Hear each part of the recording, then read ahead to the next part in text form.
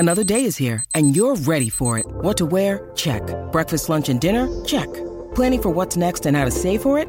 That's where Bank of America can help. For your financial to-dos, Bank of America has experts ready to help get you closer to your goals. Get started at one of our local financial centers or 24/7 in our mobile banking app. Find a location near you at bankofamerica.com/talktous. What would you like the power to do? Mobile banking requires downloading the app and is only available for select devices. Message and data rates may apply. Bank of America N.A., member FDIC. When you need mealtime inspiration, it's worth shopping Kroger, where you'll find over 30,000 mouth-watering choices that excite your inner foodie. And no matter what tasty choice you make, you'll enjoy our everyday low prices, plus extra ways to save, like digital coupons worth over $600 each week. You can also save up to $1 off per gallon at the pump with fuel points. More savings and more inspiring flavors make shopping Kroger worth it every time. Kroger, fresh for everyone. Fuel restrictions apply. Does picking an outfit have you running a little too fashionably late? We get it. Great taste takes time. That's why Drizzly, the #1 app for alcohol delivery, has your back with the largest selection of beer, wine, and spirits, delivered in under 60 minutes.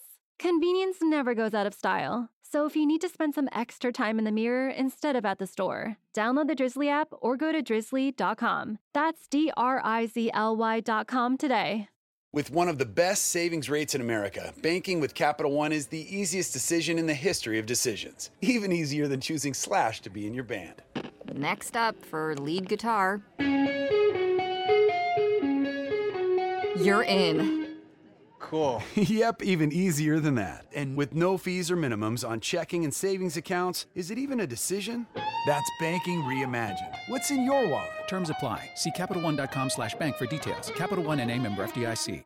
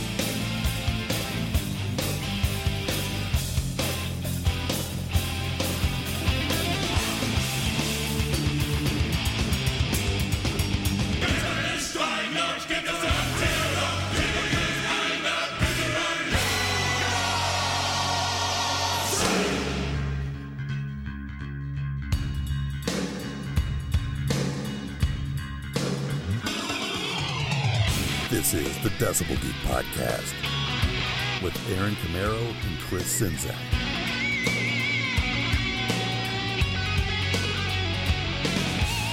Gather around your iPods, people. It's that all-important time once again. Oh, yeah, it's Decibel Geek Podcast time, and we promised a big one, and today we deliver. I'm Aaron Camaro, joined as always by Chris Czynszak. And Chris, I know we've been talking about doing this one for a while. Woof. Yeah, totally. Oh, man, this is going to be... You guys are in for a treat today. Yeah, we recorded this just a few weeks ago, and at the beginning of December. Yeah. And Michael Wagner, as you see in the notes, is the guest talking about Warrant's Dog Eat Dog. And the reason we waited is most of you wanted to get back to work, get the holidays over with, and give you something to really sink your teeth into. Right, because the original idea was to have this be our breakout 2016 first episode of the year. But, you know... We're always late and we're messed up on our timing, and, you know, it just didn't work out that way. But today, since we got the best of 2015 out of the way last week, is the official Decibel Geek beginning of a brand new year. That's right. And so today, if you didn't know, if you're not a VIP, well, there's no way to know unless you're a VIP.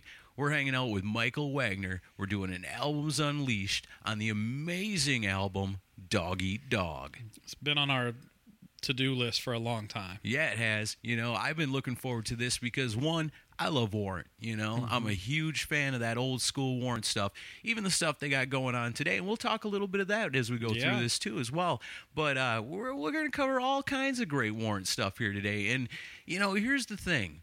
Michael Wagner is a legend. You know, just look at the discography and the albums he's had his hands in on, you know, and the masterpieces he's helped create. Yeah. You know, and I always just get the feeling that Michael Wagner is just more than a producer. Like, he becomes a part of the album. You know, everything he does has got his signature sound to it, and it's all awesome. Yeah, absolutely. And this is an album that I remember when it came out, this was one I waited for the day for the album to be released, to be there at the gates at the old Camelot Music. Right. You know, it was like Wisconsin's version of Tower Records. I remember Camelot. So, you know, and then they throw open the gate and you run in and grab that one, man. I was so excited for it, you know, and to be able to sit down with Michael Wagner and go into depth on this album. Yeah. Oh, man. Blew my mind. One of the highlights of, you know, us doing this. Oh, totally. And Michael, you know, at this point, we consider him a friend. We've gotten to do this with him so many times.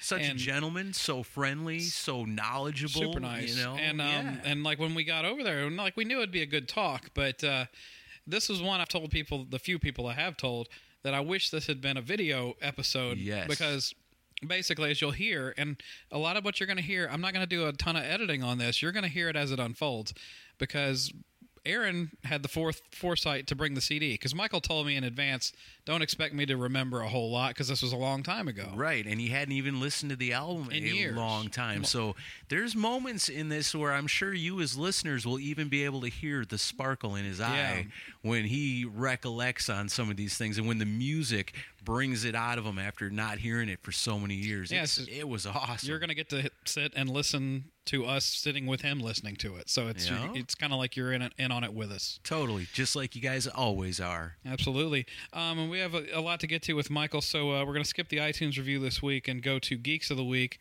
All right. And if you're new to the show, because I'm thinking this will probably bring in some new listeners, Geek of the Week is basically all it is if you share the previous week's episode on Facebook or retweet it on Twitter, I'll just mention your name on the show the next week. It's just a way of acknowledging you for helping us out. Yeah, and a good way to say thank you and name you an honorary Geek of the Week, because you are our people. That's right. So these are the people that shared last week's Best of 2015 episode. Geeks of the Week this week are Dave Shirt, Otto Gregerson, John Karabi, Italia, Aaron Baker, Joey Vanchieri, Rich Dillon, Bill Wang, Joe Royland, Sit and Spin with Joe, Brad Kalmanson, Paul Watson, Baco, Cobras and Fire Podcast, Kevin Williams, Brian Knapp, Ian Wiley of the Rock and Metal Combat Podcast, Billy Hardaway, Rob Harris, Darren Parkin, Wayne Cross, Trevor McDougall, Derek Leba, Rock and Ron Runyon, JTB's Groovy Record Room, Mark Taylor, Warren Money, James Brendan Dunn, John Phillips, Shane Abear, Michael Bartley, Sean Cullen, Chad Pollock, Scott Harding, David Glenn, Derek Novak, Nick Rose, Adam Cox, The Terrence and Mark Experience, Mikkel Burrell, Daniel Lee, Ernesto Aguiar, Billy Hardcore, Ken Chase, Jason Wood, Music Mags and Wax, Hoops, Jay Shabluski, Colin Francis, TJ Cullen, Viper, and Tom Smoke. The mysterious Tom Smoke. That's right. I like that. Hey, man, those are our Geeks of the Week, because they're awesome. They're out there. They're sharing it. They're retweeting it. They're getting the word out to the people that there's something going on here at the Decibel Geek Podcast, whether it be articles written by our amazing rock journalists at decibelgeek.com or the Decibel Geek Podcast itself. You're helping us get the word out. We love you and we appreciate you for it. Please continue, and you will continue and could be a Geek of the Week. Yeah, I want to read a bunch of names next week. Yeah, I love to see Chris the shades of color he turns when he does this. That's what needs to be a video show. I always wanted amazing. I always wanted to be a professional speed reader, and I'm really getting close. You're getting plenty of over the years, man. You're getting better and better. I remember at the beginning, you'd be like Dave Shirt, Otto Gregerson. Well, come on now. You're getting good. I'm saying the improvement is amazing. Okay, good. I hope I didn't start out that bad. Oh, man. Very cool, man. I can't wait to get to this. I mean, should we just get to it? Yeah, should let's we get do to it. We'll come back and we'll talk about a few things in the middle. But, yeah, here we go. Yeah, Dog Eat Dog, Warrant with Michael Wagner.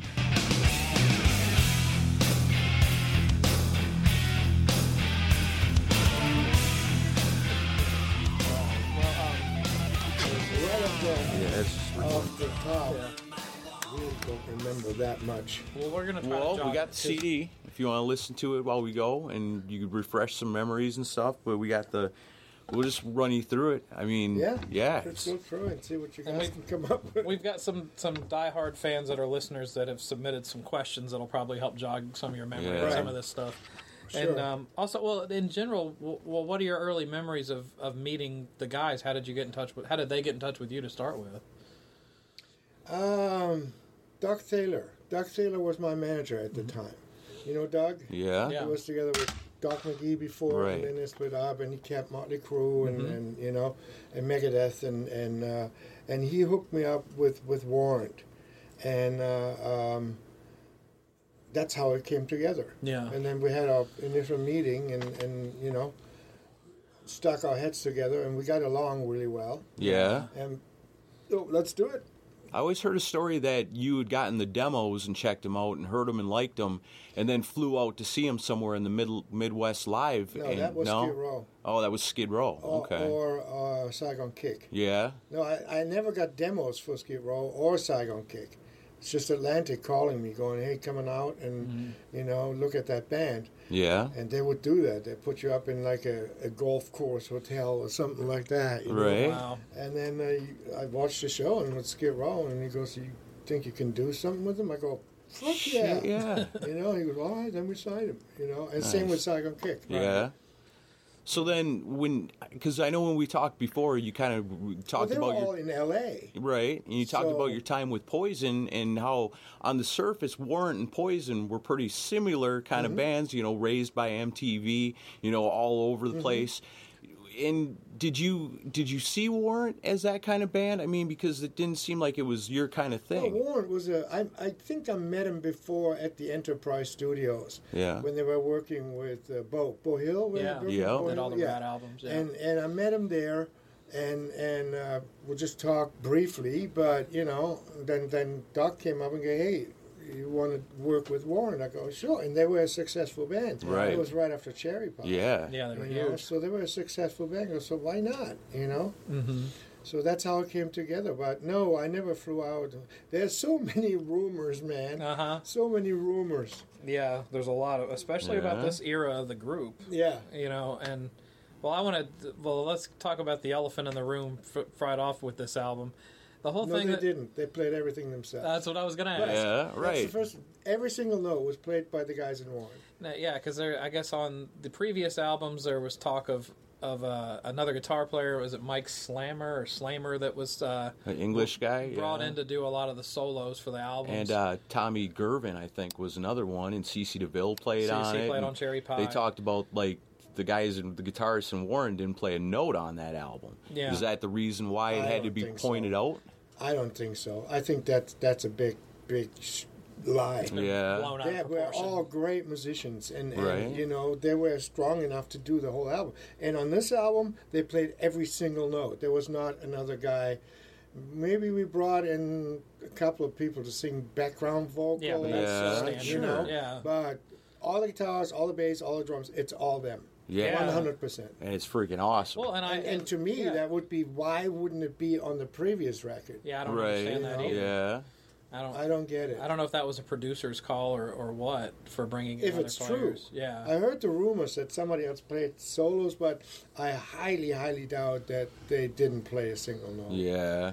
There's no way. They're too good not to. Yeah. Well, because the evidence on this record, because I think Right. this is their best performances. And on, it's on not this like, it wasn't like pulling teeth. It was Right. just like, hey, you Graham, we rehearsed the songs before. We went to rehearsal in North Hollywood. Yeah. Rehearsed the songs, did the drums at Alpha Studios in North Hollywood, and then moved to Florida to finish the record. Right.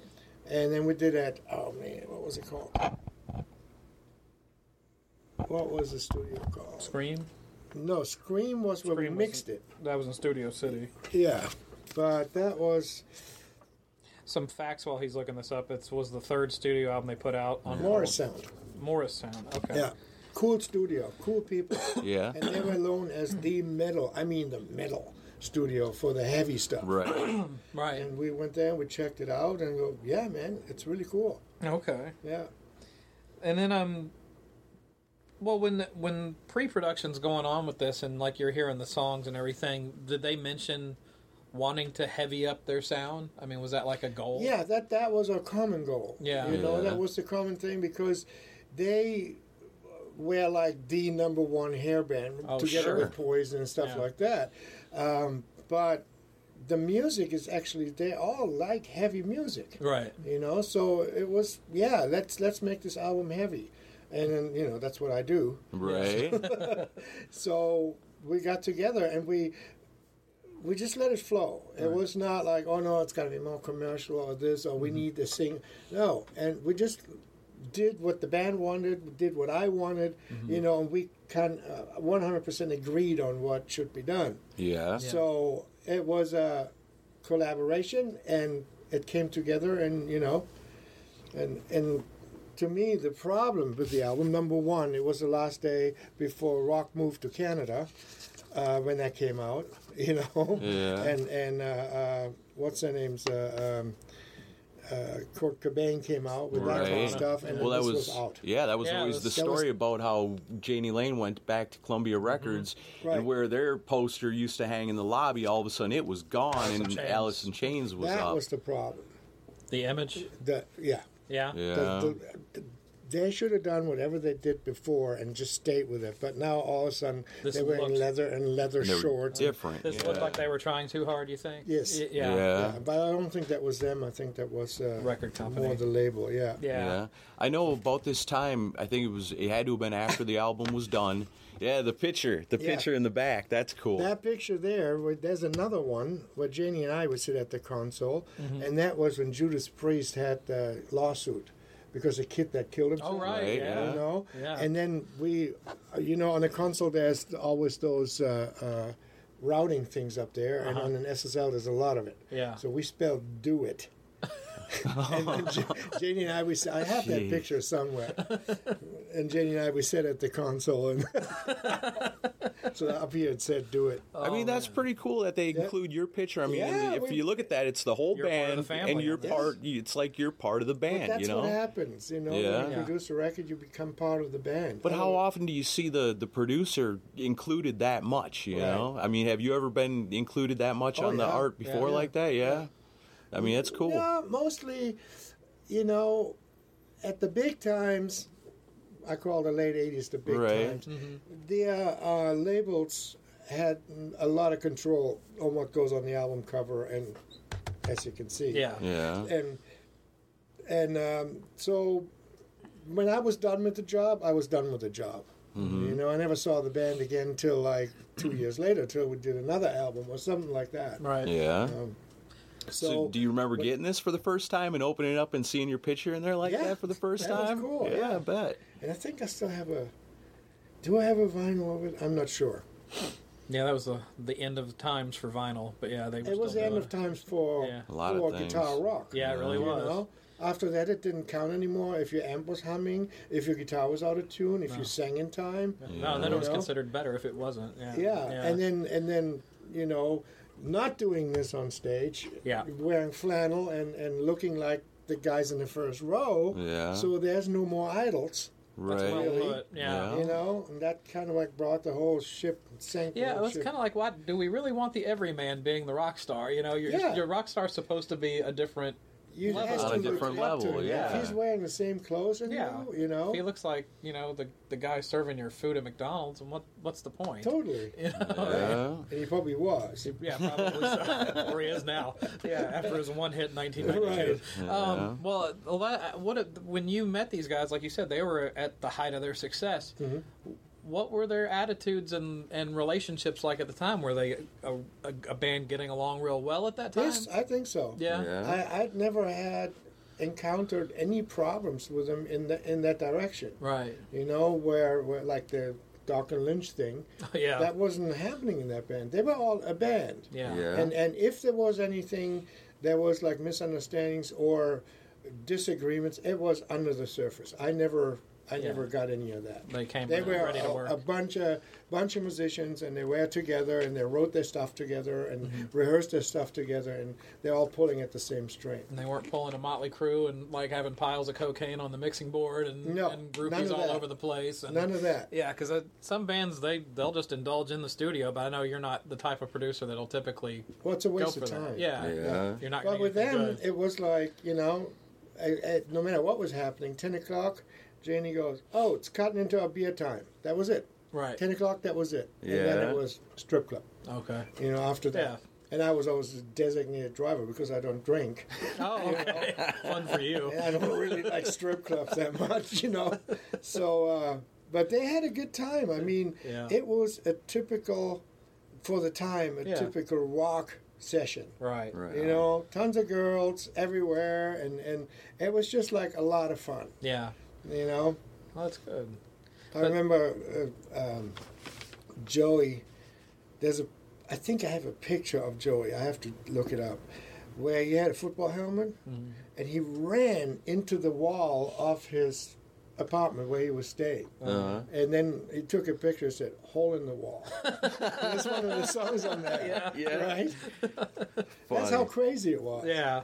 Anything goes, right? Yeah. But it sounds like when it was time to record, they were ready to work. Always. Yeah. Always on time. I've never, there might have been a little bit hungover coming in, but never to the point where they weren't usable. Right. Well, and we talked to you about Slave to the Grind, which, similar time and everything that came out. This album, much like that one, I think you have a band that is like really working at the peak of their powers musically. Songwriting and performance-wise. Right. I mean, I get the impression you probably didn't have to do a ton of takes to get their stuff down on tape. No. It was fairly easy technically to record it. Yeah. Performance-wise, it was good. And Janie was an awesome singer. Awesome. Yeah. There was not a lot of even punching in or something like that. Yeah. He just went in there. He didn't have to read the lyrics. He had all in his head, went in there, sang him, done. Yeah. It was a lot of fun to work with those guys. Yeah. I know you say sometimes you get a singer that you got to do a lot of work to make it sound good. Sometimes you have to do a lot of work, but it's all worth it. Yeah. If it's the singer or the guitar player playing solos or whatever, it's all worth it for coming out with a product that people like, Right. But with them, it was very, very easy. We took our time. Yeah. We were out there for, I think, 4 or 5 weeks or something like that. And then we went to Scream and mixed it at Scream. Yeah.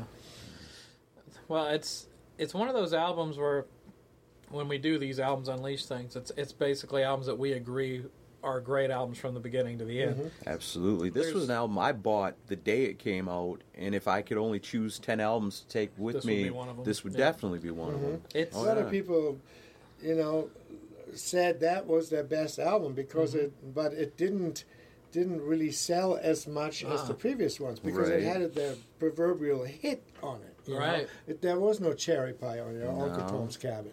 Yeah, but I'm thankful that there isn't because it's a more cohesive album than those albums were. Yeah. Because those like Cherry Pie, the rest of that album isn't like that song. That song sticks out like a sore thumb. Well, as far as Janie told me, Cherry Pie, the album was already done. Yeah, they were going to call it Uncle Tom's Cabin. And they said we need another song, and they wrote and recorded that song in one day. Yeah. See, and there if you do that out of the blues, you can't have anybody else play on it. Right, that's true. Because they would have to learn the song first, and Right. So it's probably played by them. Yeah. Maybe that is the odd solo or something like that. Yeah, that one has C.C. DeVille on the solo. yeah, that's right. But he was probably hanging around the studio that day. Yeah. And they said, well, you're here. Why don't you play it? And it sounds like a C.C. DeVille solo. It's all over the place. But I can see that because C.C. was pretty famous at the time. Oh, totally. Right. Yeah. So to put his name having on another artist on there, adding to the whole thing is not a bad thing. But it's not out of incapability of playing. Right. Just to help draw in maybe some Poison fans that would like it. I was a Poison fan during that time. I always viewed it as a passing of the torch because Warrant was kind of picking up where they left off, in my opinion, because Poison changed a lot after that point. But to get back to Janie, he's not with us anymore. People know his story about how he went. What was he like as a person during this time? I mean, what do you remember about him? Awesome. Yeah. A lot of fun. Very, very happy kind of guy. Yeah. To me, that whole story that developed afterwards hit me like a brick. Yeah. Because that was not the guy I knew. Yeah. Yeah. He was always up, always funny. Always great ideas, and I don't know Well, depression happens Yeah. in a million different ways. Of course, yeah. But that was not the guy I knew. Yeah, I think what the stuff that took him down was, it may have been in him at the time, but it hadn't fully developed into what it did. Mm. I mean, they were in the middle of success at the time. I'm sure Right. life was pretty good for them Right. at that time. So you got to see him when he was still pretty happy, which Right. which is good. Yeah.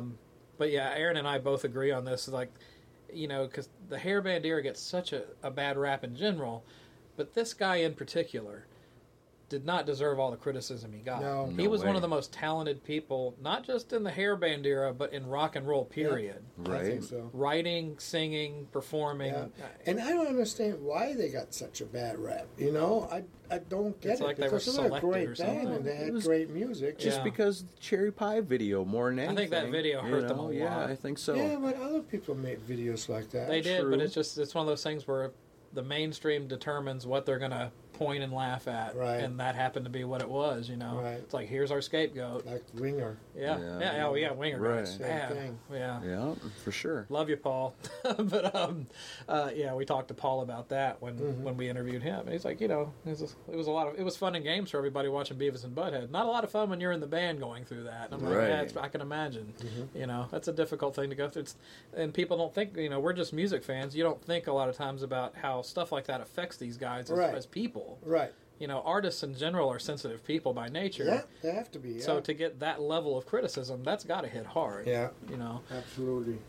I'm sorry, I'm hogging all the time. I'm sure you've got plenty you want to ask him too. I was just thinking back to the time, like, it was after the album was finished, but before it came out, Janie Lane had done an interview in Metal Edge, and Jerry Miller asked him the difference between working with Beau Hill and you. And he said something to the effect that you guys are both great producers in your own right, in your own different ways, your own different methods, but he felt more on a wavelength with you as far as, a shared vision and being able to, exactly, there you are to prove it, the picture right in the sleeve, but that he shared more of a vision with you. And with the Beau Hill albums, he always felt like there was something left out.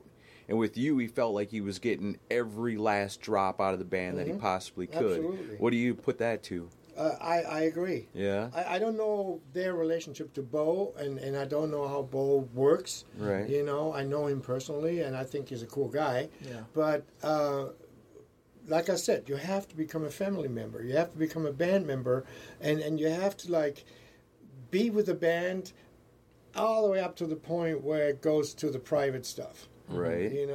So when there were bands, and I'm not saying they did, but when there were bands, they would do coke, and that was off for me. Right. I would never get into that because then you become too close to them. Right. Yeah. You still have to have a little bit of authority as a producer to be taken seriously. Yeah. But you have to become a band member in terms of, okay, yeah, I understand your music. I understand where you want to go with that. Yeah. And if you have a question, I can answer that question. Yeah. And that gives them a lot of trust into your work, and I think that's what he might have been talking about. Did you have to do a lot of steering with their material? Not with the material. Yeah. We went in for, what was that rehearsal place in North Hollywood? I can't remember. But it was like a rehearsal place where a whole bunch of bands would rehearse, and we had a big room in there. And we go in, and they had given me demos, and I had worked a little bit on the demos. But it wasn't that much work, because they're great songwriters. Sure. Janie, at least, was a great And he songwriter. wrote most of this Yeah. record, yeah. And so, you figure out the drums here and there a little bit, or a bass line here and there, but it's not like, oh, dude, you have to write a chorus for the song. That was never the case. Okay. And that was always there. And then we rehearsed the stuff there, and the drums sounded amazing in that room. Yeah. In the rehearsal room. And then we went to Alpha Studios, and the studio was dead. Really? Dead. And we put the drums in there, go, dude, what happened to your kid? It's a... Steven, yeah. And he goes, I don't know, man, same drum kit. So we went and bought wooden plates, that's 4x8 wooden plates, and put them all around in the studio. Oh, wow. Because the studio was not reflective at all. And then it started sounding good again. You know? Oh, man.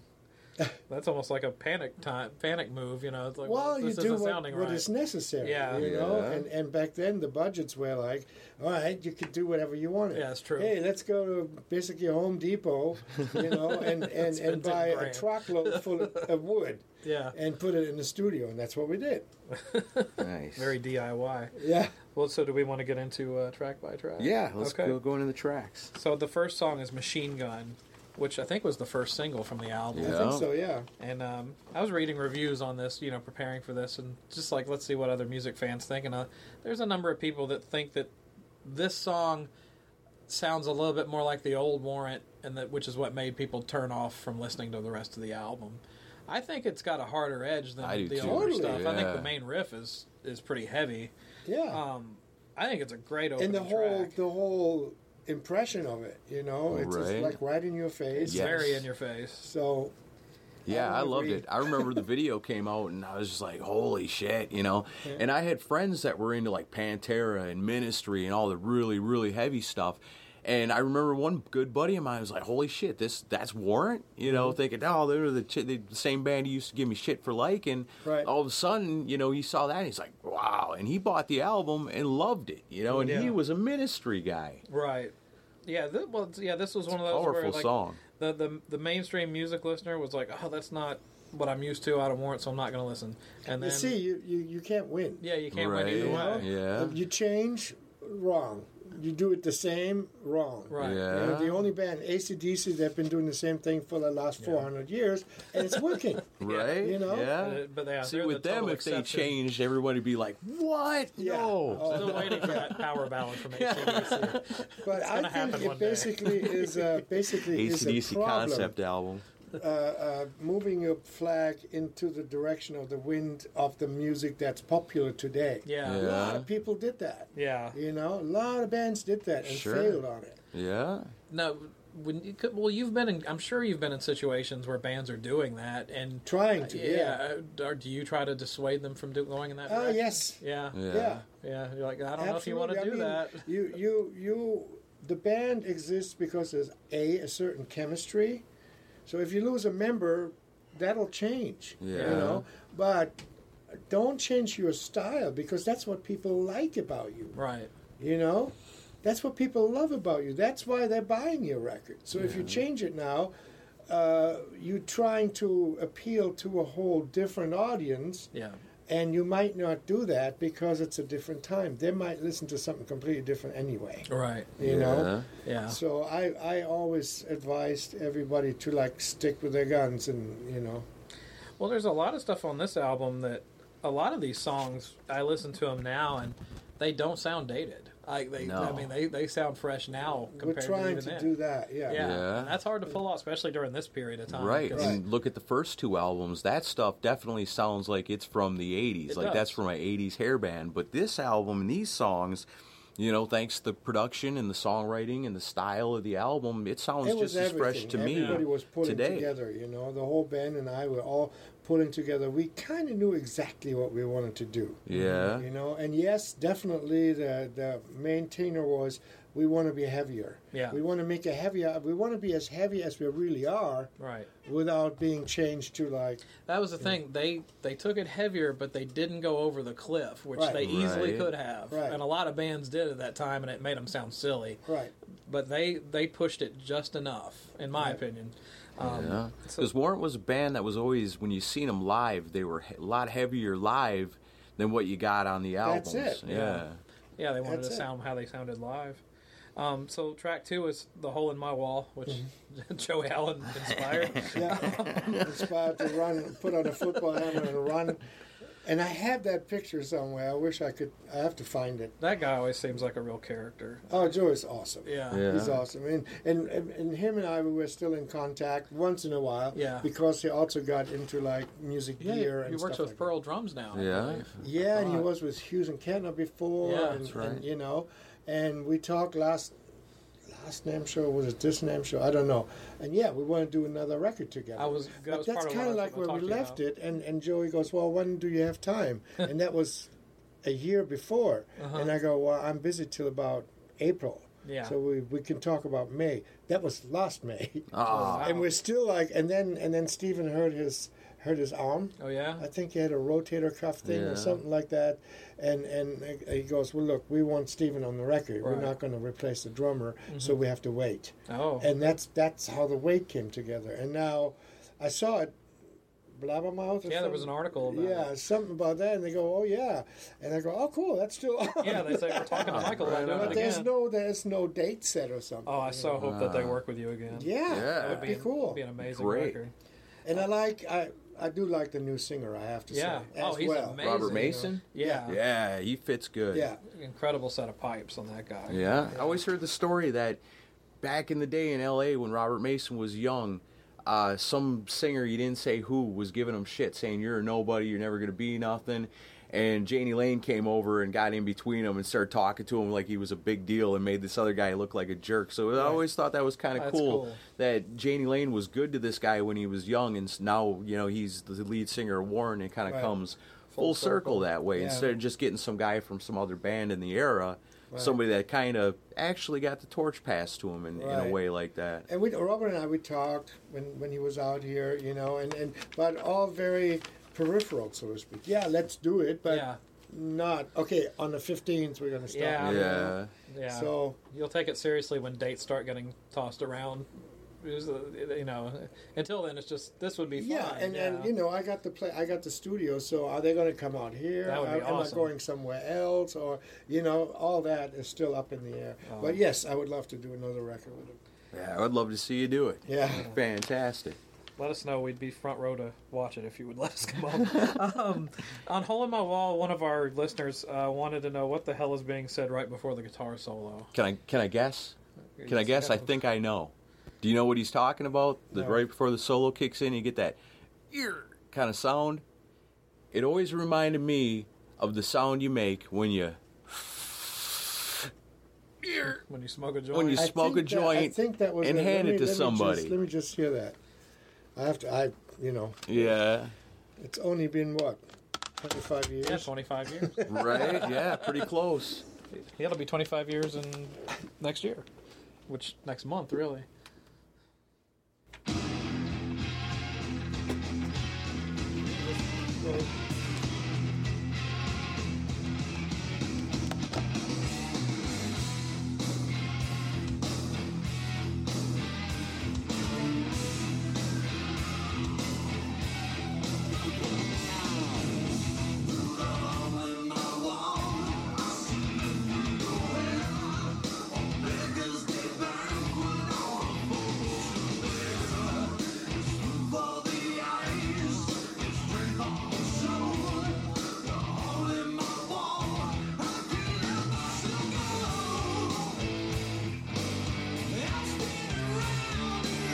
Steinberger right there. Is it?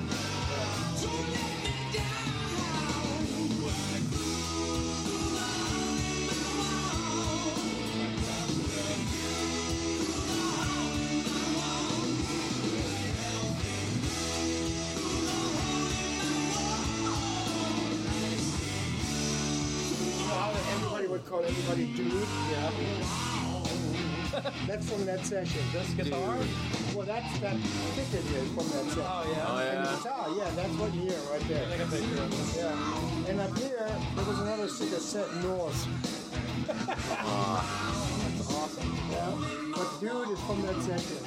That guitar is on every record I've done since 1988. Real? Wow. I got it on the first Skid Row. White Lion? No, White Lion, Weezo had one, and he actually turned it on his own. Yeah, he had one, I loved that guitar. And I got one in 1988 when we did the first Skid Row. Those EMGs were other bad. That guitar, and it's staying too. Yeah. You know? Yeah, they're great guitars. Absolutely. That's awesome. They're not $4,500. No kidding. You can find My first electric guitar was a J.C. Penney knockoff of a Steinberger. Here we go.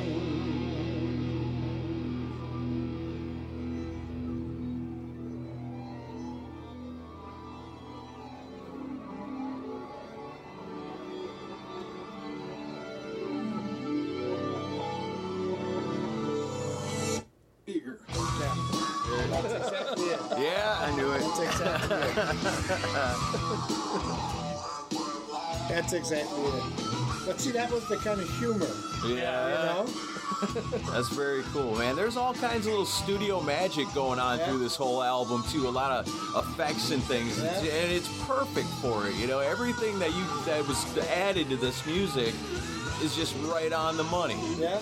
You know, even down to the little passing of the joint. You know, just the placement of it is perfect. What amps were they using to get that tone? Oh, we had a whole bunch. We had Marshalls mostly. We had a whole bunch rented. Yeah. Down in Florida. Marshalls, I think there was a whole row of like 6 or 7 ones that we just tried out.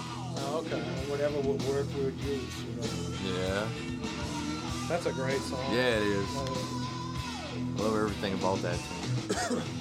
This song, too, this next That's one. going to go on the recording, right? Yeah, you want to stop that. Yeah. Pause it. Let me see. We'll pause it. I have some other stuff about other songs, but was there any unreleased songs on this that they didn't? It could be. Well, there's that Japanese bonus track that sounds like an old Elvis Can song. you hit stop on that one? Yeah. There you go. Was the bonus track, what was it called? Lincoln's, Mercury's, and Fords? Sound like an old Elvis song? God, I can't remember. No? Was it on here? It was on here, but it was on the Japanese bonus. You'd have to look it up online. That's where I heard it. It was on YouTube, I think. Oh, really? Yeah. I can't remember. No? Well, it may have even been something done separately from you. Yeah, that they just threw that on they there. just threw on there. Could Yeah, have been from another it's album. weird, man. It's like... I don't even think I've heard that. No, you got to check it out. It sounds like an old like Elvis style song with them all singing on it, like it was just a goofy, fun thing. Oh, wait. Was it no drums? No drums on it. Oh, yeah. I remember that. I didn't know it was called that. Yeah. But that was all. We did that. Everybody was sitting around. Yeah. Right? And clapping and stuff like that. Yeah, I remember. Really very short one. Yes. Yeah, I didn't know it was called that. Yeah. That was done. Yeah. Huh. Yeah. That's cool. I always wondered about that since I heard it. I saw there was a bonus track. So I didn't have the Japanese version, so I looked it up online. It's like, man, this is weird. Did well, you know, Janie wrote the majority of this stuff. Was the band receptive to him kind of being the leader of the music? I guess they were, yeah. But, you know, that's one of my big points. When I work with a band, I never ask who wrote the song. I don't want to know. Okay. You know, to me, it's just a song that I work with, and I don't want to get biased towards or against something, you know. Yeah. And if the band goes, here's the songs, and they gave me, I think, about 20 songs before we started, and then we picked those. Yeah. And I don't want to know who wrote it. It's better if you don't. Yeah. It just doesn't matter to me. Right. At that point, you're just taking what you got and doing the best with it, and those details really can't matter too much, I guess. No. I guess let the band handle their politics outside of the studio. Totally. Yeah. That's not my thing. Right. You know? You're like, I'm here just to get a good take out of you. Right. Okay. Man, that Hole in My Wall song, you know, talk about making Warrant a little heavier than they were. That song is freaking awesome. I love the heaviness of it. It's almost like a backwardsy effect on his lead vocal on that. Yeah, there is. Yeah. There is. What did we do there? We ran the vocal backwards through a reverb. So that reverb comes before the actual vocals. Sounds like that. Yeah, it's like sucking. I think that's which is probably where the ear comes from. Yeah. Makes sense. I bet you that was Jane's idea. You think so? Yeah. Oh, absolutely. Yeah. With a. Yeah, definitely. Yeah. Now, who is mostly like? Because you know, a lot of bands there'll be like one or two members in particular will want to be in with the producer on the board. Who was the one for this one? For the mix? Yeah. Like, was there certain members that were more involved in? No, others? it was like they pretty much left me alone. Oh, really? And then came in at the end of the day, and then came in and listened and gave their comments. We changed stuff around a little bit, and that was it. Oh, okay. But in general, it was just like, oh, it's fine. Because we had such a clear line in our heads where it should go. Mm-hmm. And I did that stuff day and night, so to me it was just, absolutely normal. Right. I got you. Very cool. So I go to April 2031. This is one of the greatest songs of all time. It's a very different song, like especially for that era. You know, it's an apocalyptic song. You want to play song. it for a second? So yeah, we were getting ready to get into it. We've played it on the show before. Aaron picked it. We did a show called Songs for the Apocalypse, and he picked this song. Well, this is one of them songs where you listen to it and it puts a movie in your head. It really does. You know, it's so descriptive and it's amazing.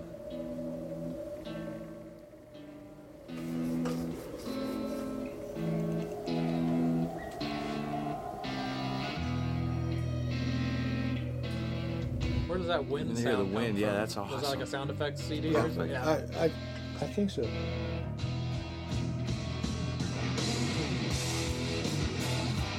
I noticed that the intro, when you play, it actually starts on the 4 or something. Yeah. It doesn't start on the 1, so the riff sounds backwards up to here, you know? Yeah, I haven't heard that before ever. No, it's a great song.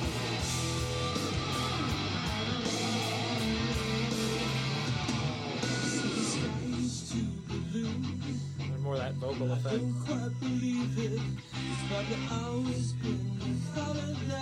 Yeah, that's the same thing. Isn't that cool? A little backwards. Yeah, I love that.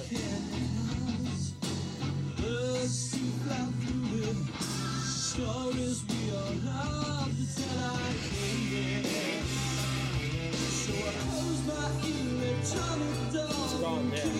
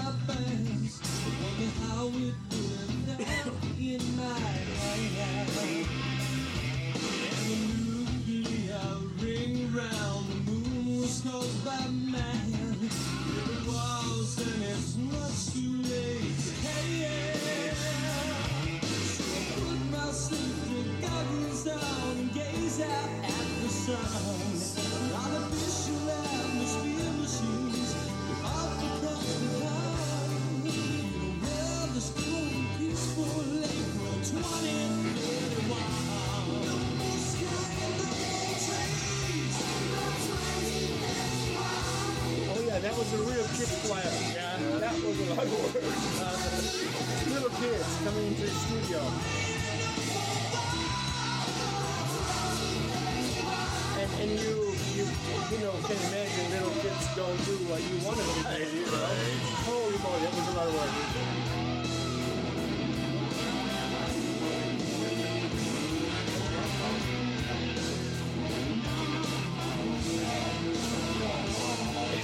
What's going on? It's coming back. Yeah. What's going on in the background there? Talking. Yeah, that's right, talking. That's just probably a whole bunch of tracks. Janie would go in and everybody would go in and say something and we'd turn it around and, you know. That's fun stuff to do, right? Oh, absolutely. Yeah. I love that.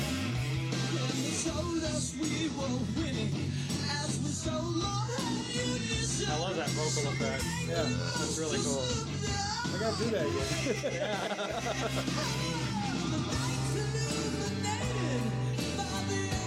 But the thing was to have like the part sound completely different. See, now the echo is behind. After, you know?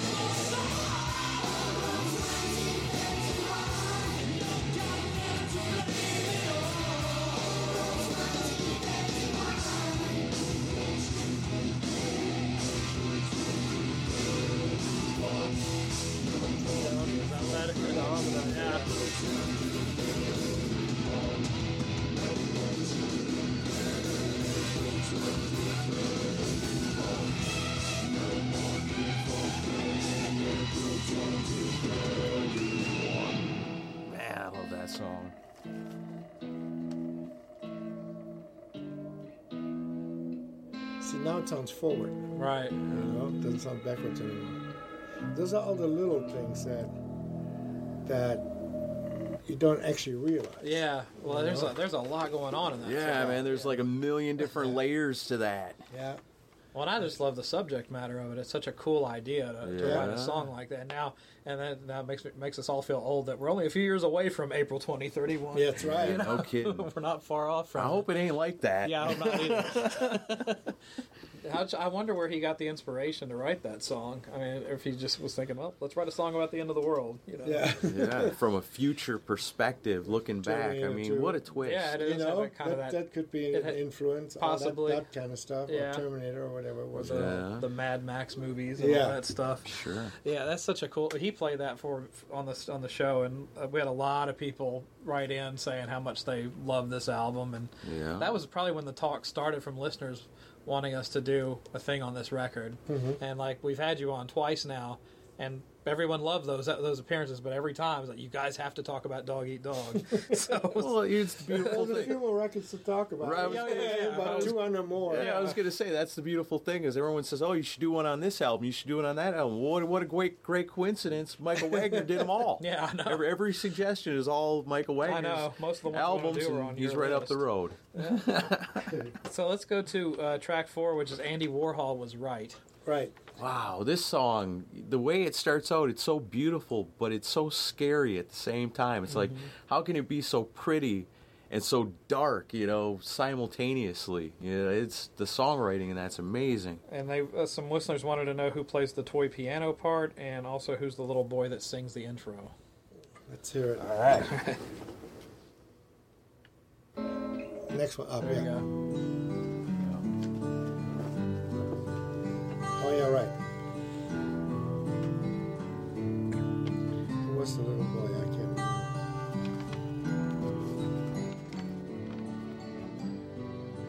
I think it was Jamie playing that part.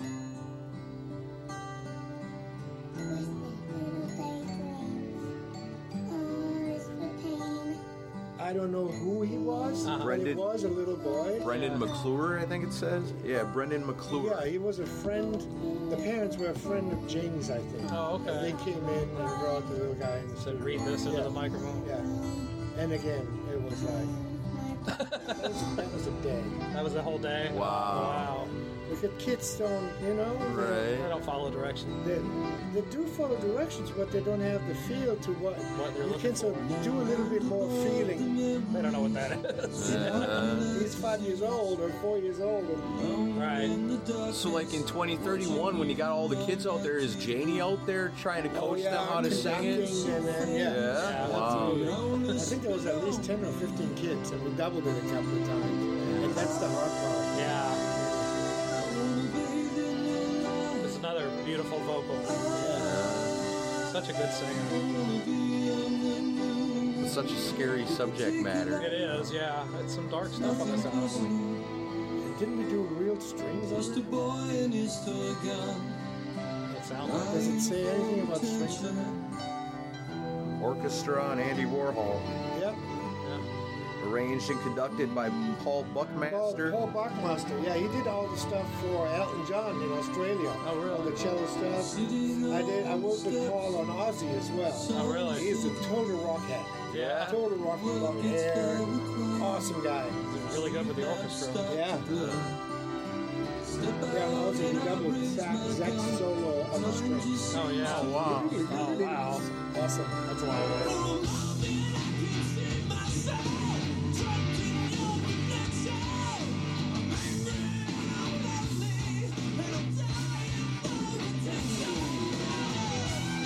The solo, man.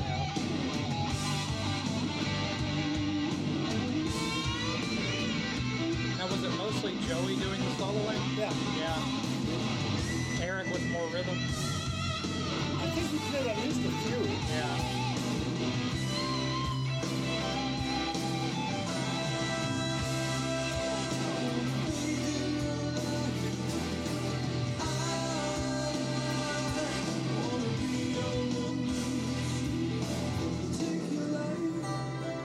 Nothing personal,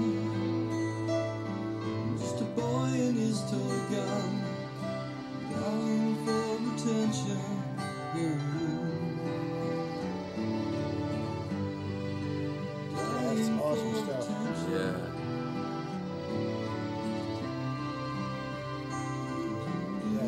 was at Capitol Records.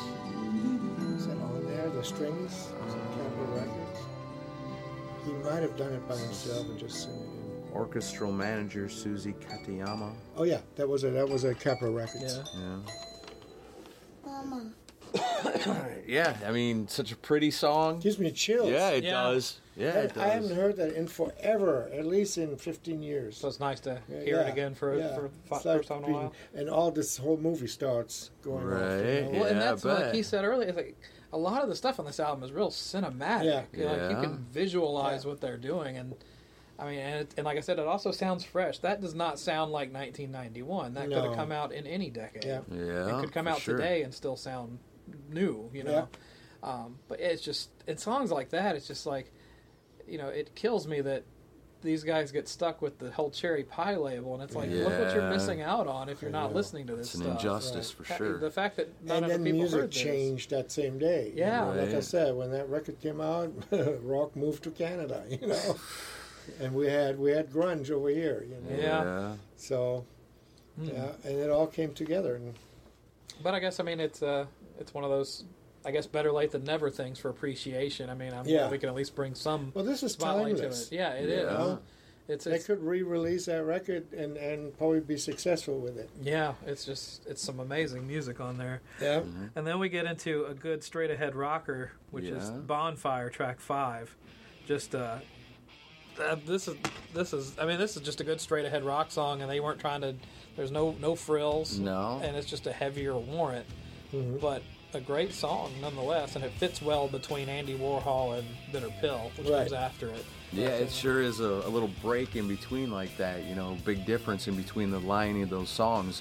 But to me, that song was always like the closest thing to Cherry Pie as you're going to get on this album. It almost seemed like they kind of like lyrically especially, you know, it's about a hot chick. Yeah. You know, so it always seemed like they almost had to have that one song on there that it was at least kind of like Cherry Pie. Well, you know, don't forget, they wrote all that stuff before.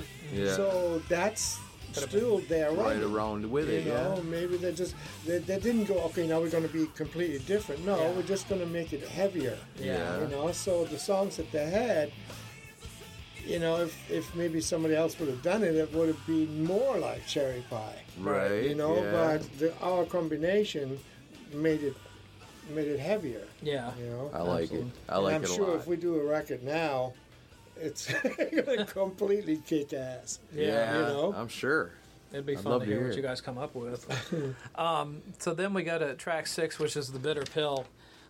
This is probably my favorite Warrant song. One of my favorite songs of the 90s. Yeah. Because it's just got so many different levels to it. Yeah. I mean, it's dark, it's light, it's got just so many different pieces to it. And, I mean, it's been a while since you've heard that one. Yeah. Yeah. Can we play that one? Yeah. Because I'd like to hear the translation in the middle part. Oh, yeah, that's me. That's me. 6.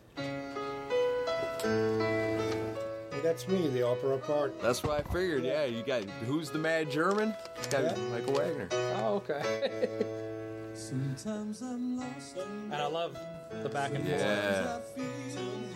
I'm often silent when I'm screaming inside. That's awesome in headphones. It's great in headphones. Instead of love, we tend to hate. We never quite appreciate much the other person cares or tries.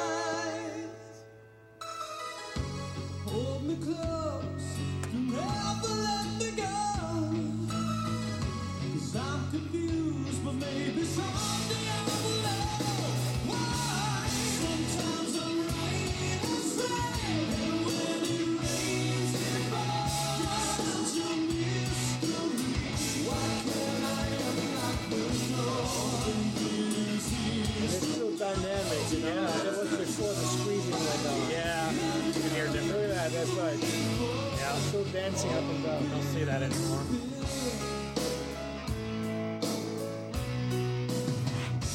When I'm right, I'm also wrong. Give and take, get along. So much more to this than I ever dreamed.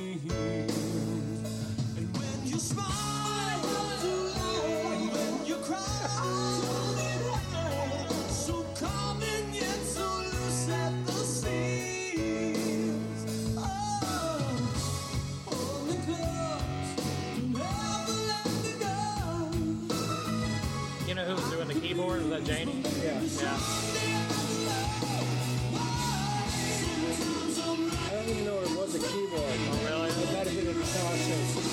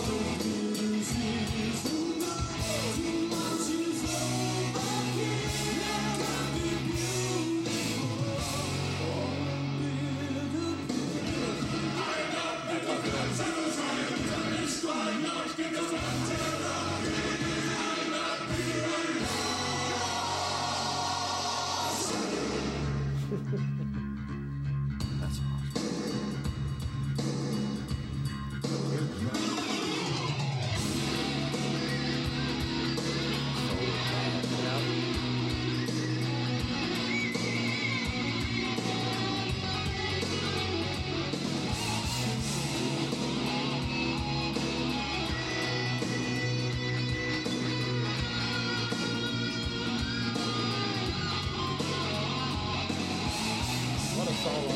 Metal Pit. Yeah. Still have it. Oh, really? So you get those. Yeah. Squeal.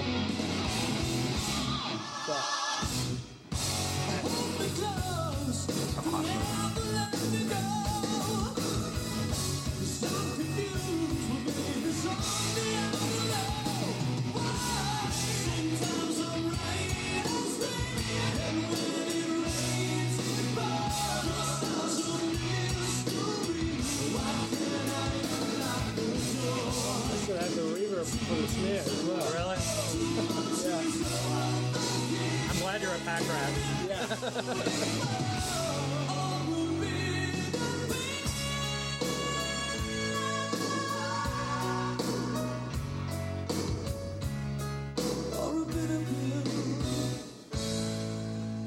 That's just an incredible song. Yeah. Yeah, that was cool. Again, so many layers to it. The way the guitar is like in the background, but it's, you know, just in the perfect parts, and then it all of a sudden it slides up and it's right in your face, and then it dips back down again. It's beautiful, man. I mean, all this stuff. Well, that part here, I sang as good as I could. Sang that middle part, and Janie learned it, and everybody learned it. And then they sang on top. Yeah. You know, so underneath, and especially on the last word on Sein, that's me. And then, but they are on top, so they got the right groove and the right pronunciation and all that. You know, but they're all singing in German. So can you read it to us in German and then tell us what it is in English? Yeah, sure.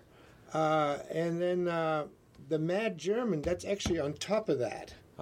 That's me talking on top of that. Oh, okay. You know, so it says, love can be a bitter pill. Love is a bitter pill. And love can be a bitter pill. So that's basically that middle part. And then here, this is totally crazy. I want a beer. I want to be drunk. The whole world is dumb. I've had enough. I tell you, love can only be a lie. Wow. That's awesome. That's I think that was Janie and I who came up with that part. Oh, and this was just coming out of the song. Wow. You know, that was created out of the song. Right. And it went into that rhythmic part there. That's incredible. That's so funny. That's such a cool song, Well, the way- and so many people have heard it, and that it's a part about being drunk and drinking beer, and nobody knows. Yeah, you're draining your anger or your sorrow, you know. Yeah. Oh yeah, so like you said, Yeah. there's a tear in my beer. But that the way that comes off production wise though is very Queen like. Like Yeah, that's totally meant to be like that. It's awesome. I mean, was it Janie's idea to have that part? I think we all came up with it. Yeah. You know, to like how we do that part, and Janie insisted that I do this part. You know, and but I don't sound that good by myself, so. And then we go, hey, maybe everybody should sing on top of that. Yeah. You know? It's really outside the box, you know. Yeah. And the guitar solo on that song, holy shit, man! It's perfect. I can't name too many songs that the guitar solos just fit perfectly into the way that one does. And you know, like it says at the end of the album, where Janie Lane basically dedicates this entire album to letting Joey. people know that Joey Allen kicks a lot of ass, you know. And he does. And Yeah. man, He so many does. examples of it on this album. Yeah. Truly an underrated player. Yeah. Yeah, absolutely. Well, that And solo in and particular. it's not like he do this and then he goes and practices. Or, no, he just plays. Right. You know? Yeah. Of course, he's prepared. He comes in. They all came in totally prepared. Yeah. You know, and sit down and go, that's the idea I have for you. I go, that's cool. Let's maybe change that a little bit, and there it was. Yeah. And that was just like execution of it. Yeah. They brought their A game for sure. Oh, totally. Yeah. They brought it to the And right we guy. did have a good time. Oh, yeah, you you know, can tell. being down there in Tampa, we did have a good time, and that all you can hear that. Yeah. You know. So we go to track 7, which is Hollywood. I gotta ask, were they fans of Jane's Addiction? I don't know. Because this song comes off sounding so much like the song Jane Says by Jane's Addiction. I have no idea. Can I play a little Honestly, bit? yeah. let's Well, you play know a the little. song Jane Says, right? By Jane's Addiction. No. Jane Says. Maybe. Yeah. Yeah. That is not.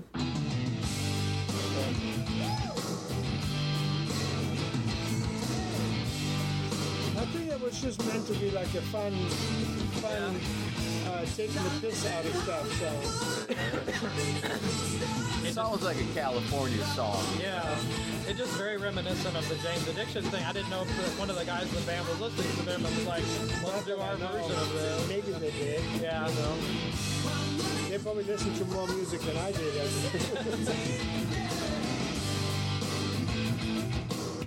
But it's but this song is very different from anything else on the album. Like, Yeah, it's, for sure. It's more of just a happy-go-lucky It's type fun. tune. Right. Yeah, it's a fun song Yeah. for sure. Yeah. And it does kind of remind me of that Jane's Addiction tune a little bit now that you mention it, but I don't know. I had a few listeners I don't ask think it Michael if was they were trying to cop officially- Jane's Addiction on this one. I think it was officially based on that. Yeah. Or it would just turn out similar to it. Right. I definitely didn't know it. Right. You Yeah. know, and I don't know if they were like, you know, God knows where they got the influences. Right. You know, might have been. Yeah, they may have gone to a show and heard it or something. Mm-hmm. But, well, Maybe just coincidence. Was that? But that was out at the time, right? That Yeah. Jane's, oh. yeah, Jane Says was a hit. Yeah. I think it was a hit around that time. But, I mean... Jane's Addiction. Yeah, I think when we did Saigon Kick, they were talking about that, and they liked that band a lot. Yeah. And you can hear that on the record. Right. Well, yeah, they were pretty influential over a lot of bands at that Yeah. time. Yeah. Although I'll take Warrant's version because I like the vocals better. Yeah. I'll take I'll Janie's take vocals more over every Barry's. time.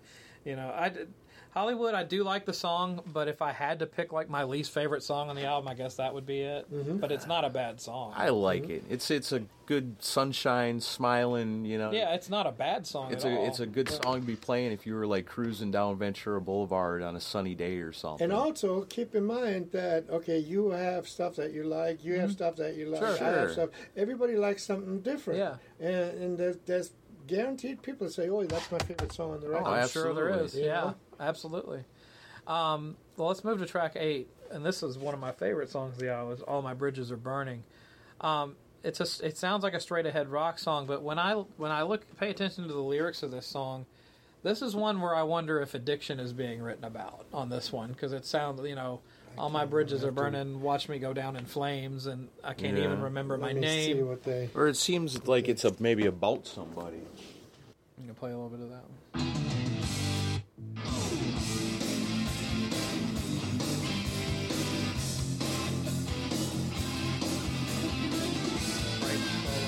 This always seemed like a throwback to an earlier era of the band. Like this could have been on Dirty Rotten Filthy Stinking Rage.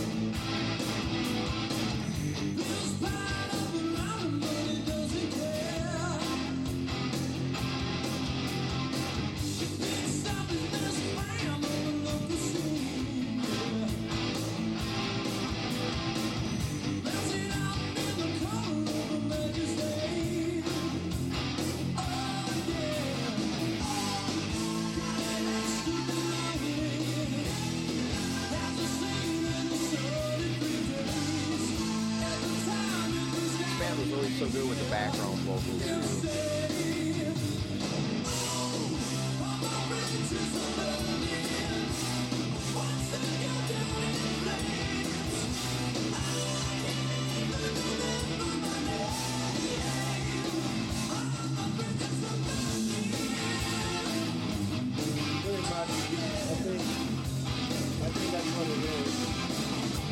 it's got to be like an addiction kind of thing. I have a feeling it's something about a person that he knew. That's what I was Yeah. saying. You know? Yeah.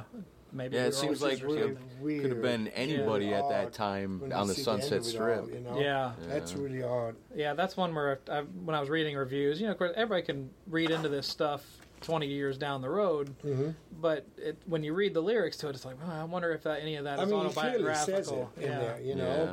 but... I wonder if Jimmy is actually Janie. Yeah.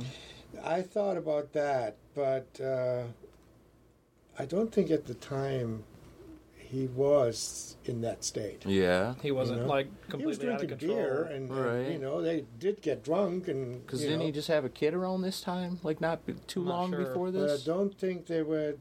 As far as see, I don't take this stuff, so Right. they keep me out of it. They don't Sure. even tell me because I feel bad.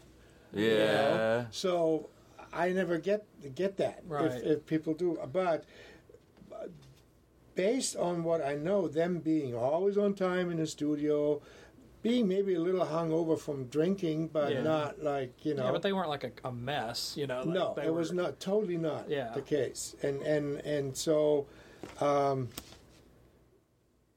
I don't think there was any of that going on. But it very well could have been about someone he knew or a girlfriend. I or would something. think so. Because I mean, because he was it exposed to it. Yeah, quite and a that bit. stuff was Yeah, rampant in sure. Hollywood back in Yeah. those days. It was, Everybody was hanging out The on the Sunset Strip, making friends at night, not Right. sleeping for days. All Yeah. that stuff was going Yeah, on all the time. That was life Yeah. at the time. yeah, but that was your normal back in those Right. days.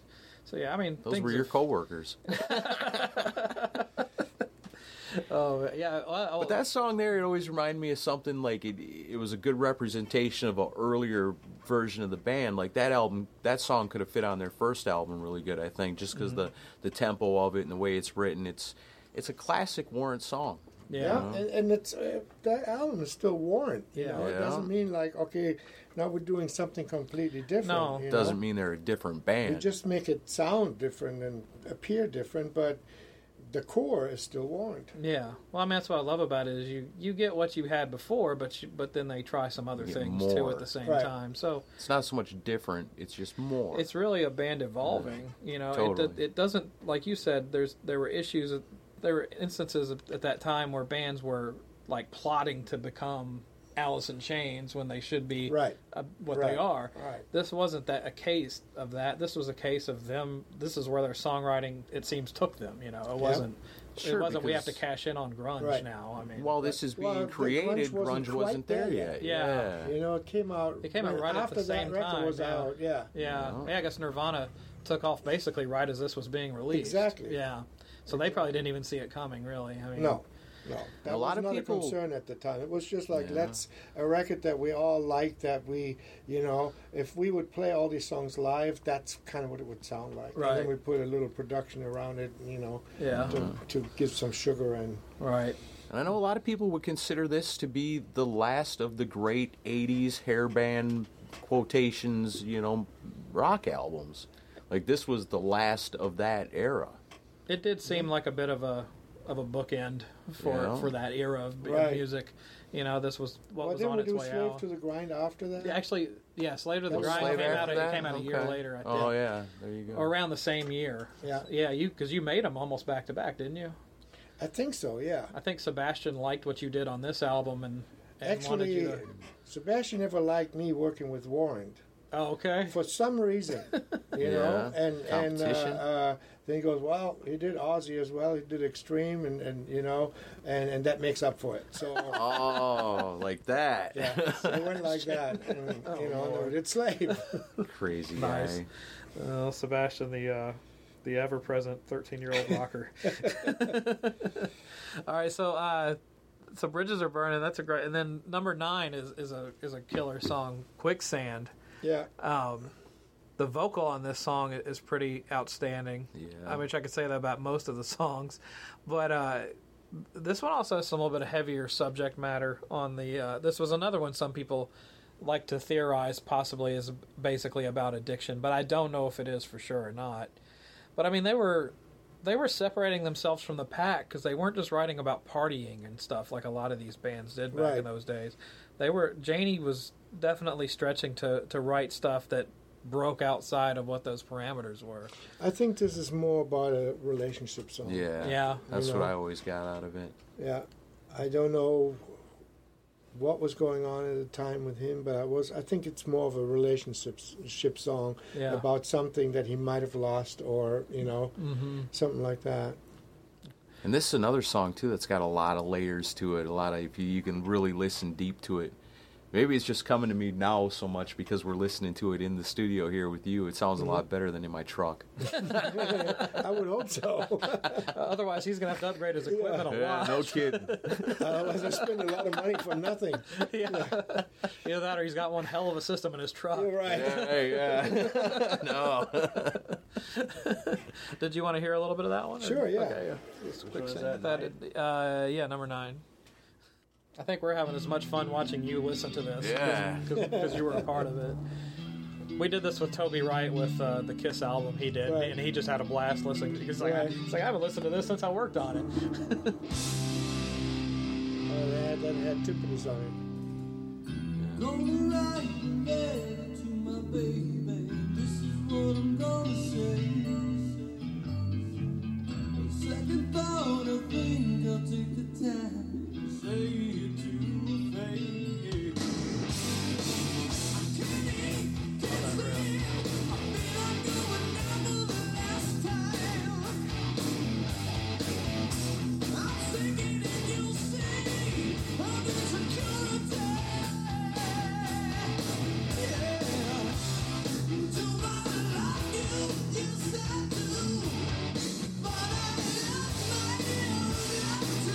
That's a relationship. Yeah.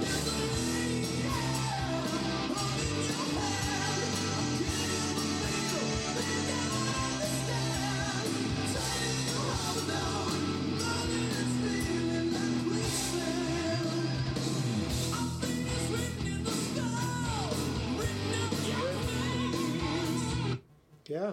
That's awesome. That's definitely great rockin' tune. Yeah, yeah, but he's talking about something more likely where she wants to stick with him, but he doesn't understand her and wants to let her go. She's dragging him down. Or she's fading out of his life, and It's basically a breakup song, sounds like. Or, or we're about to break up. Yeah. Yeah. There's a lot of intricate drum stuff going on a lot of these songs too, you know, and Stephen Sweet's a great drummer. Oh, yeah. And Janie Lane was known for being a drummer too. How much input does Janie Lane have on the drumming on this album? Does he play any? I think they talked about stuff, Yeah. you know, doing pre-production, like we always do, Right. but everybody gets involved. Yeah. But it was all played by Stephen. Yeah, you know? it's fantastic. He deserves the sound on it. Yeah. has a weird way of playing, because normally you play the hi-hat with your right hand and the Yeah. snare with your left. He doesn't do that. And then he would play the hi-hat with his left hand and the snare with his right. You know, that gives you a whole special feel to the drumming. Right. You know, even though if you just listen, it'll not appeal like that. you know, Right. But yeah, he plays it like that, and it's a real hard way of playing. Yeah. You know, especially when you watch him, I go, dude, that's all wrong. You know? Not doing it right. He's doing that really good. Yeah. Tells you he's a self-taught drummer. Yeah. Yeah. Probably didn't Yeah. take lessons or anything. Yeah. But a unique one. But yeah, he then, to deserves be able to play like and that. and yeah. and you know, and Jerry's bass playing on it Yeah. is really Oh, good yeah, and solid. always good. Yeah. Oh man, there's such groove to a lot of these songs on here, and it's all thanks to Jerry's bass playing and the and the the production of it, and the heaviness and the drumming, and it's all cohesive. Such great stuff. Yeah, I mean, we should give credit to the other guys in the band, because Janie seems to be always the topic of discussion with this stuff. Oh no, they're all. but they were all It's the band. They were all you know? great players, especially Yeah. on this record. you Yeah, know. it's the band. Yeah, they all delivered the goods on this. That's for sure. Okay, so after Quicksand is Let It Rain. Yeah. And of course, this song, huge ballad. I'm particularly fond of ballads, so I love this song. I think I played this on like a ballad show that we did. And Janie Lane could write. I think he could write 10 good ballads in his sleep in one night. The way the guy wrote, but it's a beautiful song. And as we said before, it was this type of stuff was on its way out, which bummed me out because there weren't any grunge bands doing ballads that were any Right. good. Or Right. if they were, they weren't good ones. Well, the whole feel thing Yeah. kind of went out the window a little Yeah, bit, you have to have know? solid performances to pull off a power ballad. That, and then also, that's feeling. Yeah. You know, put out by somebody. And I think that left us a little bit at the time. Yeah. Yeah. 'Cause it went from that to bands that had no feelings, didn't care about anything, you know, and you got to have emotion in you to be able to let it out, and if you don't care about nothing, you can never produce something like this. And I remember we used to lay together like spoons. Yeah. I didn't know that expression. So I go, how can you talk about Well, the first time I heard it, I was like, what is that? What? And I'm a girl. He I was explained it to me. Yeah, so Yeah, spooning. so- I'm like, oh, okay. Yeah. It sounds a lot being more. German, It sounds a lot been here deeper, since more 6 years. metaphorical when you say it the way Like Janie Janie- Lane says it. Janie, we're not writing songs about silverware. Come up with something did it else. rattle? That's funny.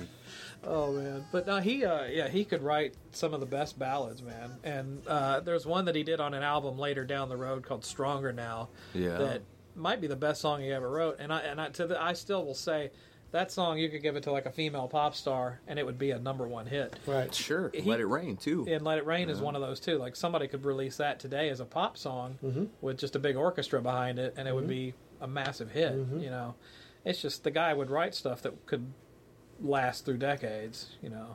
Yep.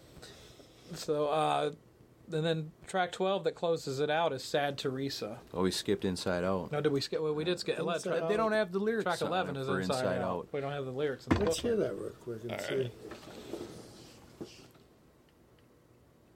Love this song. This heavy one. Oh yeah. Inside Out.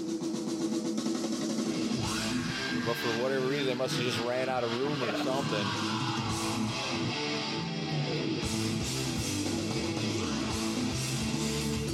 Yeah. This is the headbanger on the album for sure.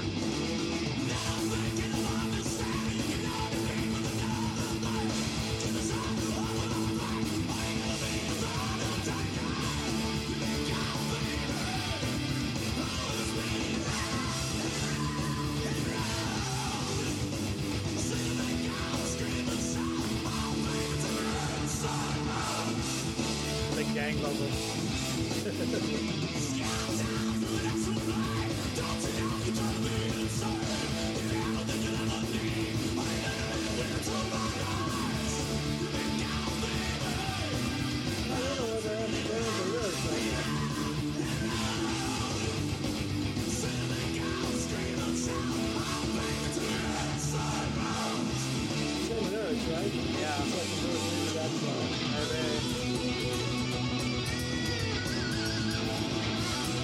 Another great solo.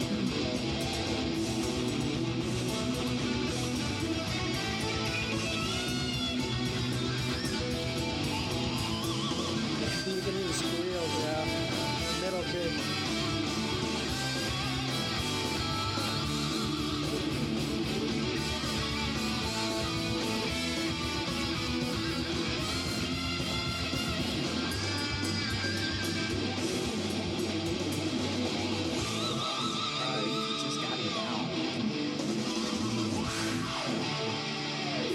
I think that was the engineer from the studio. Oh, really? Yeah, I think so.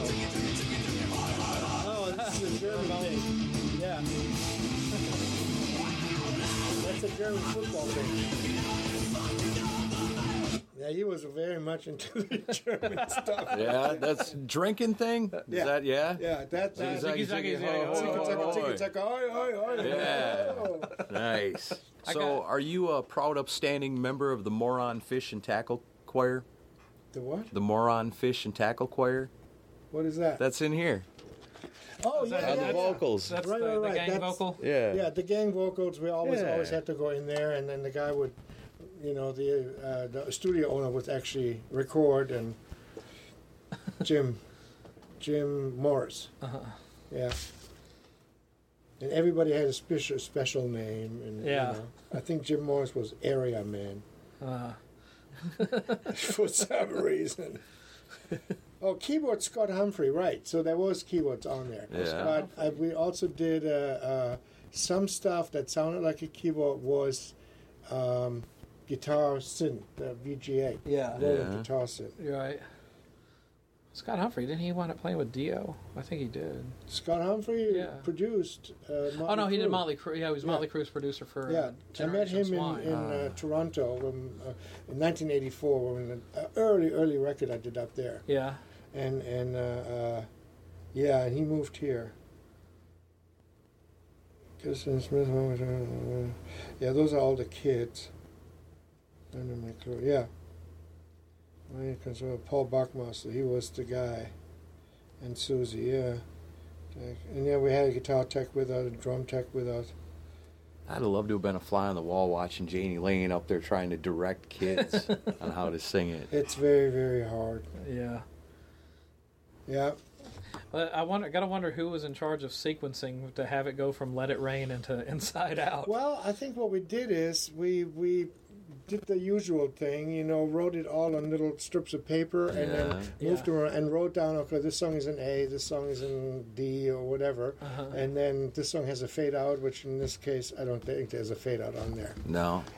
And that's the tempo of the song, this is how long it is, and that's all factors on how you put it together, and then you put it together and you take the songs and put them in that order, and then you listen to the end of the song and then beginning of the next. Oh, okay. How does that flow? And that was when albums were still important. Right. Now to it's listen just to it as a whole. Put your best song forward. Yep.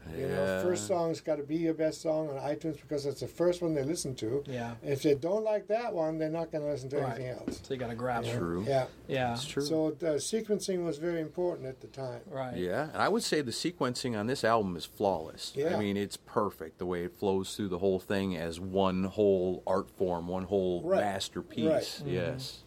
And I remember, A&R always tries to get involved, Yeah. And we're here in practicing, and also the drum recorder here in L.A., the drum recording was happening there. And then A&R guys would come in, I think that ending is too long, that should be changed, and blah, blah, blah. And I go, sure. People that have no idea what they're They talking came about. out to Florida and I never forget that. I had a big camera sitting in there, and a microphone in here, and then you see the A&R guys trying to tap along and never hit the one ever. Wow. And then I go, so do you like that song better with a different ending? Oh yeah, much better. It was exactly the same. Right, yeah. We didn't change a thing. They're all people that just want to hear themselves talk. I got to imagine a band like Warren at this time and place in their career, they're just coming off the huge success of Cherry Pie. Is A&R, are they really trying to push certain things in a certain direction for a band? They did Cherry Pie. Right, sure. That was their fault. That wasn't the band. That was their fault. We did that. We made you create Cherry Pie. We made it the album title and the single. A&R asked me to re-record all the vocals on the first Skid Row album. Right. Crazy. We're doing all the vocals over. I go, no, we're not. You're doing them, not me. No, nobody does. They're staying. Yeah. So after taking so much credit for Cherry Pie, are they pushy? Are they really trying to get the band to do certain things? Well, they giving you the money. Yeah. That wasn't a cheap record. I think sure that was it $500,000. Yeah. And we're still recouping on that one. Wow. One day that is going to be recouped. I'm going to go on vacation. So, but they're giving you the money, so that's their power. Yeah. Right. They And do have a say. that's the one thing I like so much better nowadays, where there's no such thing. Right. The band is either putting up their own money or they're sponsored by a beer company or something like that. Yeah. And they make their own decisions. Or we make our own decisions. We don't have to answer to anybody. Yeah. Nobody in a suit's coming in here. That makes for better records. Yeah. Yeah. Well, yeah, because back then you had entire teams of people that were wanting to stick their finger in the pot and tell you what to do with it. And the 17-year-old A&R guy that had just done one record before, all of a sudden knew he knows how everything works. Right. So did you get any blowback on this for it not being as poppy as Cherry Pie was? No, I think the opposite. Yeah? Everybody that I talked to said that's their favorite Warren record. Yes. And they liked the direction that they took there. Yeah. Good. That's good. Okay, so one more song. We got Sad Teresa that closes the album. Yeah. What a wild, unique song this is. I'm going to play a little bit of that one so we can... There we go. On your front porch swing, lights are twinkling bright, but nobody's home. Sweet country thing, with your dress high up to your knees, waiting around the car, faith of a charity. And I have to say, man, those lyrics back then, 1990, I probably didn't understand a lot of it. Right. You know, I was only here for 6 years then. Yeah. You know? So this now is much more, wow, that's what he's talking about. Wow.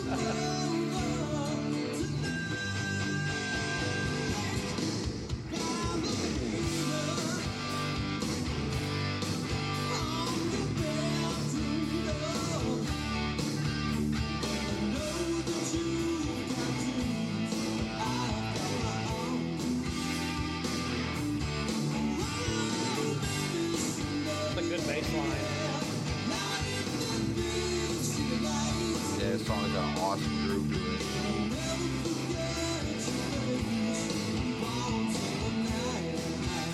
It's up and down, up and down.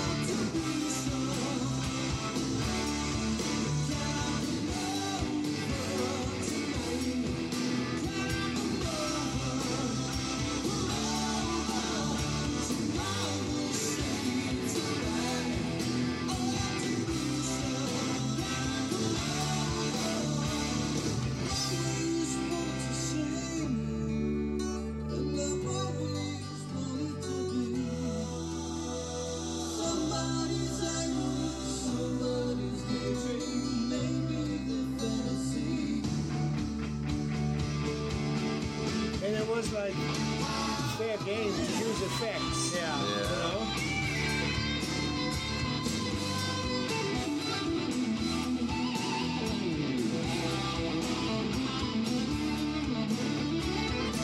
Joey really is incredible on this record. Oh, yeah.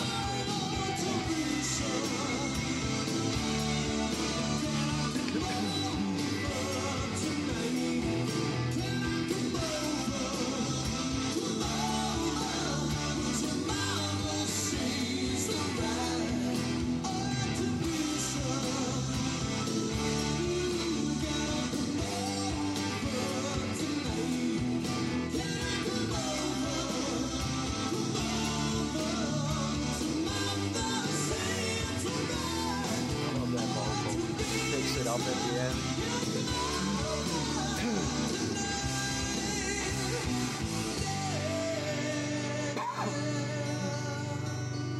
See, it's not like I didn't understand the lyrics.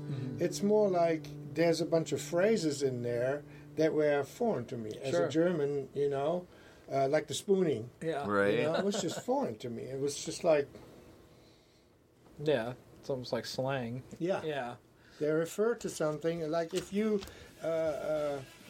refer to like a TV show, you know, from the 70s or something.